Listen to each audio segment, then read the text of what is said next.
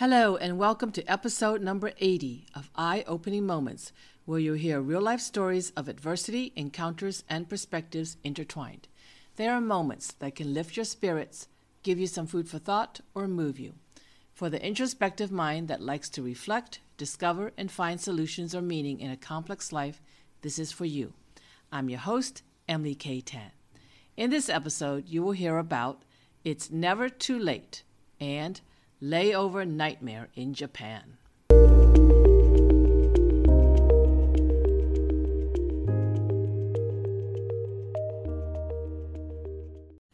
It's never too late.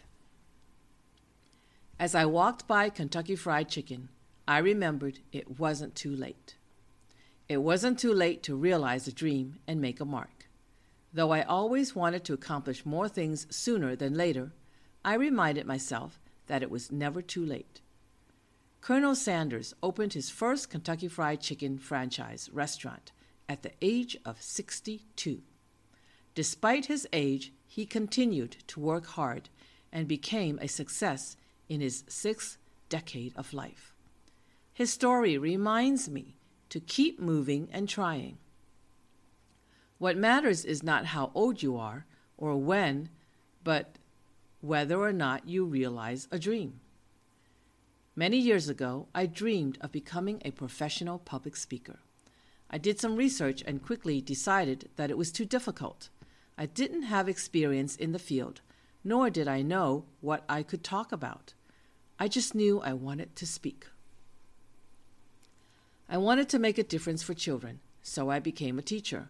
My chance to speak in front of an audience daily was only a coincidence, and I did not consider teaching children to be public speaking. After many years in education, I quit and entered the financial services industry. I attended some national conventions and was mesmerized by audience reactions to the speakers. Most of the speakers were not good, but the audience was most impressed with them. They cheered and applauded with excitement. That was because those who could stand on stage to speak earned a 6 to 7 figure income. They encouraged the audience to keep trying and not give up. They gave them hope while listening to their struggles to get to the top. I wanted the chance to speak on the stage like those speakers, but I didn't earn the right because I wasn't making the dough. A few years later, I got the opportunity to give some training or motivational speaking at my branch office because one of the leaders would be out of town. I suppose the leader asked me because he knew I had intriguing ideas and I was a teacher. He assumed I had no problem speaking in front of an audience, so he called me to do the job. I enjoyed creating and presenting the presentations I prepared. Giving people some food for thought or technical knowledge made easy to understand was a most satisfying feeling. Some associates in the office asked me to help them with their sales presentations. They even offered to split the commission when I closed the deal for them. Many agreed that because I could concretely explain abstract concepts, customers understood, and because they understood the benefits of the products for their families, they wanted to buy them. I began to see that my speaking ability helped me make some money. I started to see how my teaching experience, translating abstract concepts with concrete ideas to children, helped me close deals. I soon signed up to practice speaking through Toastmasters International. It was fun to give speeches. It was like a hobby done just because I enjoyed it.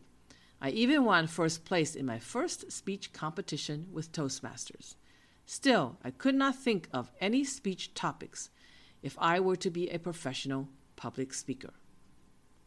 I wanted to speak, but I had no identifiable purpose. After completing the basic program in Toastmasters, there didn't seem to be anything I could do to advance in the area. The only speaking I did was training or teaching others at work. I sat and pondered. Was I like the Colonel of Kentucky Fried Chicken? He had his delicious secret recipe for fried chicken, but nobody wanted to buy his chicken on a large scale. He was already over 60 and there were not even any sympathy purchases for him. He must have been most frustrated. I hungered for my inner voice to be heard, but who would listen to me? Who would even know of my existence? I fell silent. 10 years later, I found myself in a place where I no longer loved the work I had done before. Maybe I was tired of it, or it no longer gave me the satisfaction it once gave me. I decided to take some classes purely for enjoyment. One of them was writing. I wrote stories. They were personal stories. Each week we wrote a story and read it aloud in class. The instructor and the other class participants would give feedback immediately. When I shared my stories, a feeling like I was floating in the clouds came over me. I was tickled with joy inside and wanted to write more stories to share. The audible voice that came out of me was the inside voice and the silent thoughts. Suddenly, I was no longer alone in hearing them. Smiles showed up on my face. Hearing my voice speaking my stories seemed to elevate me into the clouds. I floated into a dream world where everything was beautiful. My classmates commented that I inspired, moved, or gave them food for thought. The gasps of surprise in the eye-opening moments and the applause because they were touched motivated me to write even more. Soon I took more writing courses and found great satisfaction in expressing my voice through the medium. The more I shared, the more I wanted to share. Sometimes, if I were talking on the phone with a friend, I would share my stories aloud with them. To my surprise, I would move them and give them food for thought. The responses energized me. Finally, I found my purpose. I wanted to write and speak my stories, to touch, move, and inspire others. With purpose, I shot forward to writing and publishing my first book. Finding meaning in expressing my voice, I published 3 more books the following year. Discovering the value of my stories, I completed 2 more books. Finishing 6 books in 2 years was amazing to me when the writer in me had laid dormant for decades. I wished I had started sooner, but I was not motivated. When I finally found my purpose, I was writing like mad. Stopping or taking a break felt uncomfortable. I wish I didn't need to sleep. I wish I didn't need to go to my job to pay the bills. I wanted to write, and write. I wanted to speak, and speak. I hurried to finish writing stories so I could express my voice and let my voice come out of my throat in a podcast. Finally, my inner voice came outside of me. You can hear my voice on a podcast. You can see my stories on the printed pages of my books. My moments of adversity, encounters, and perspectives are for your eyes and ears. At last, I realized my dream of becoming a public speaker. Remember Colonel Sanders of Kentucky Fried Chicken, and you'll say, it's never too late to make your dream come true.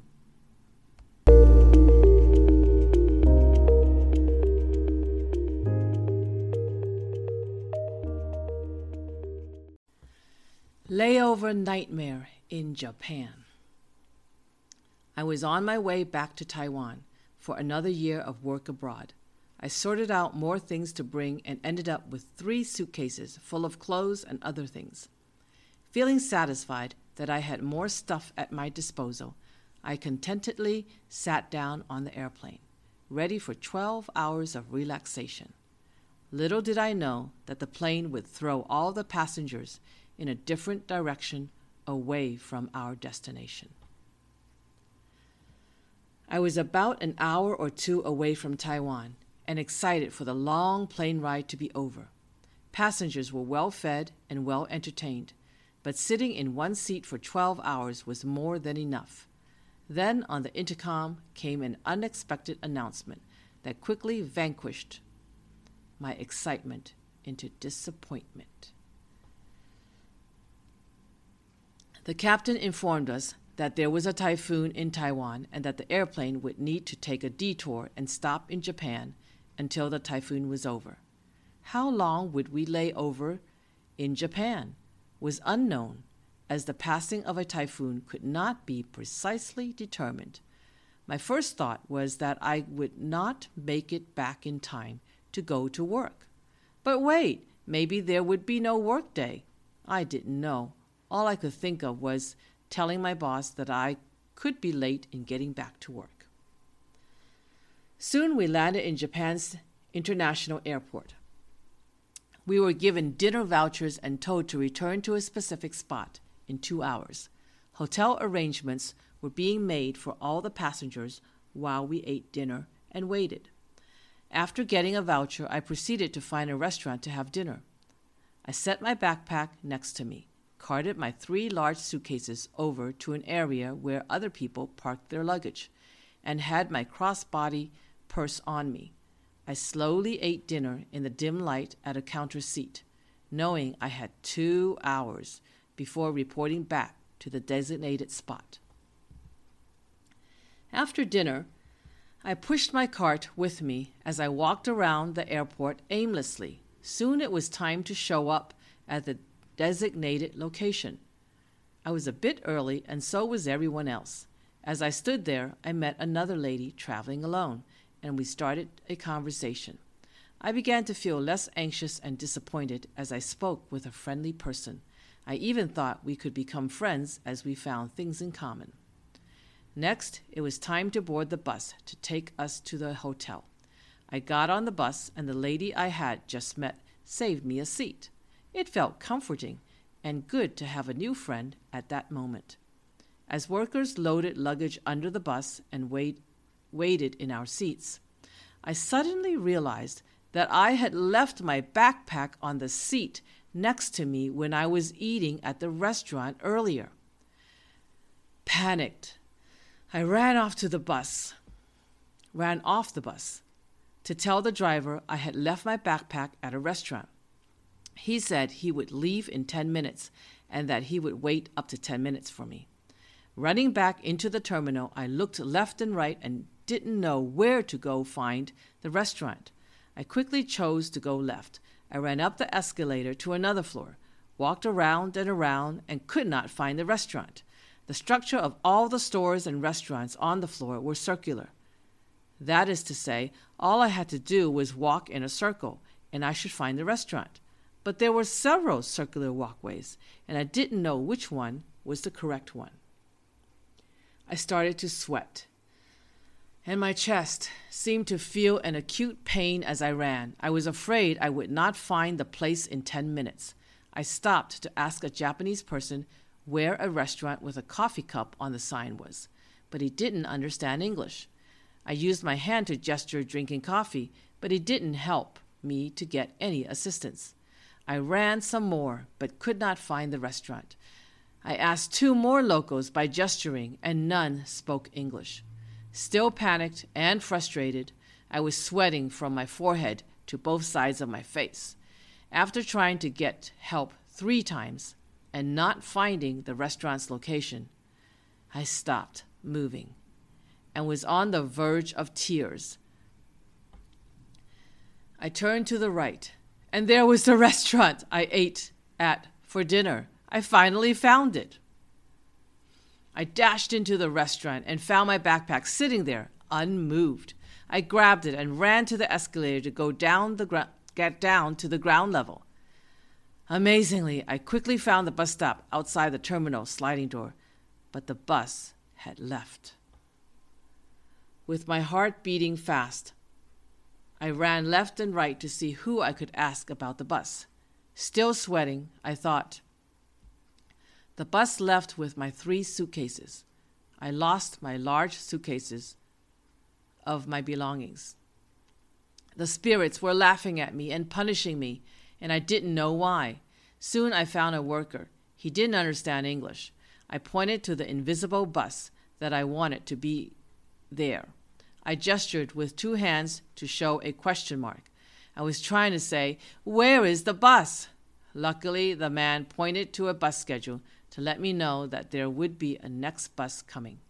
Still, I could not give a sigh of relief as I didn't know which hotel I was supposed to go to and did not know if the next bus would be the right bus to get me to the correct hotel.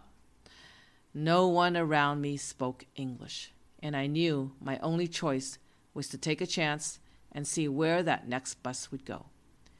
Waiting in the darkness of night, the feeling of hopelessness and aloneness descended on me. I could see the headlines: Emily lost at Japan's airport, lost her luggage, and lost her hotel. After nearly half an hour, a bus appeared. I got on it, hoping it would take me to the hotel where I was supposed to go. I couldn't ask the driver where it was going because I didn't know the name of my assigned hotel. I had been to many unfamiliar places before, but this time I felt so lost that I didn't even know what to ask to get help to get to the right place. Before long, the bus pulled up to a hotel with glass walls in the front. I saw a lady standing inside the glass walls by the entrance, and I recognized my suitcases. "Oh, thank God," I said to myself. Now, I breathed a sigh of relief. I collected my luggage and went to the reception desk. Thankfully, the clerk spoke a bit of English and granted me a hotel room provided by the airline. I asked to use the internet, but did not have any Japanese currency. Luckily, they accepted American dollars, which I still had in my wallet. I used it to pay for the use of the internet to send a message to my boss. My cell phone service did not include Japan, so I could not use my phone to call her. That was me trying to save a buck, and I soon learned it would be best if I had a phone program that could be used internationally. At any rate, I sent a message to my boss that I would return later than expected since I was stuck in Japan.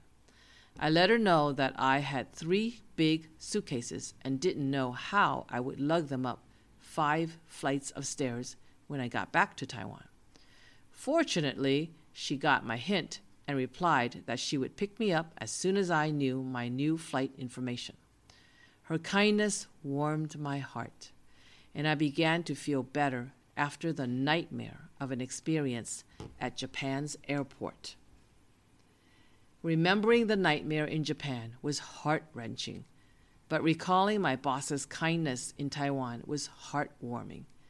Feeling most grateful that I escaped the nightmare unscathed, I came to appreciate Taiwan even more for its friendliness and love of learning or knowing English. On the practical end, I learned I must carry a phone plan with international service, internet service, and a translating app. Sounds silly that I didn't have it, but I didn't. Lesson learned. I shall have no more such nightmares.